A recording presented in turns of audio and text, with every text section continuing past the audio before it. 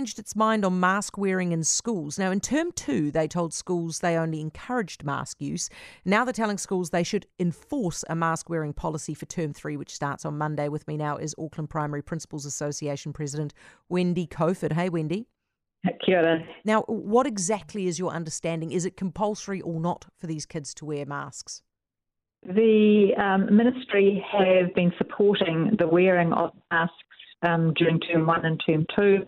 We've had masks provided to schools, and this is probably just a step up from that. The Associate Minister, let us know that they are strongly recommending the use of masks. They're letting boards know.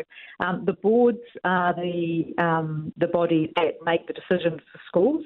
They make the policies, and the Ministry has certainly recommended that boards implement a mask-wearing policy in schools. Politicians are the ones that have to mandate, if you like, officially, but boards certainly have the ability to put in place policies around that. So it basically gives boards the ability to decide one way or the other, but does that put the schools in a tricky position with grumpy parents?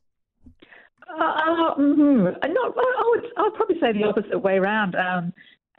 My experience is that our parents are hugely supportive of our students wearing masks.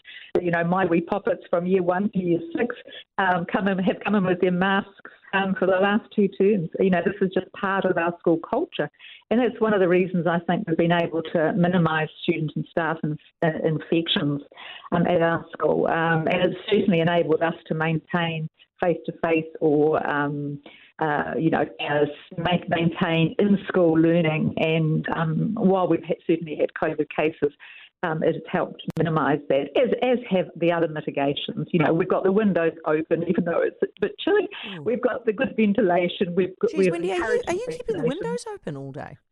You just keep them open a little bit, Heather. In winter, you don't have to have them wide open. Okay. But you have them open enough to equalise the air inside the classroom and outside the classroom.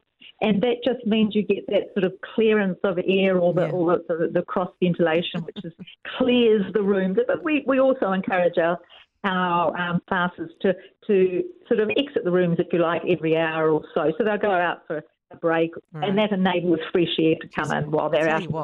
Quality of the school uniforms must have improved since I was at school, because, gee whiz, I was cold with the windows closed. Thank you for that, Wendy. Wendy Coford, Auckland Primary Principals Association President.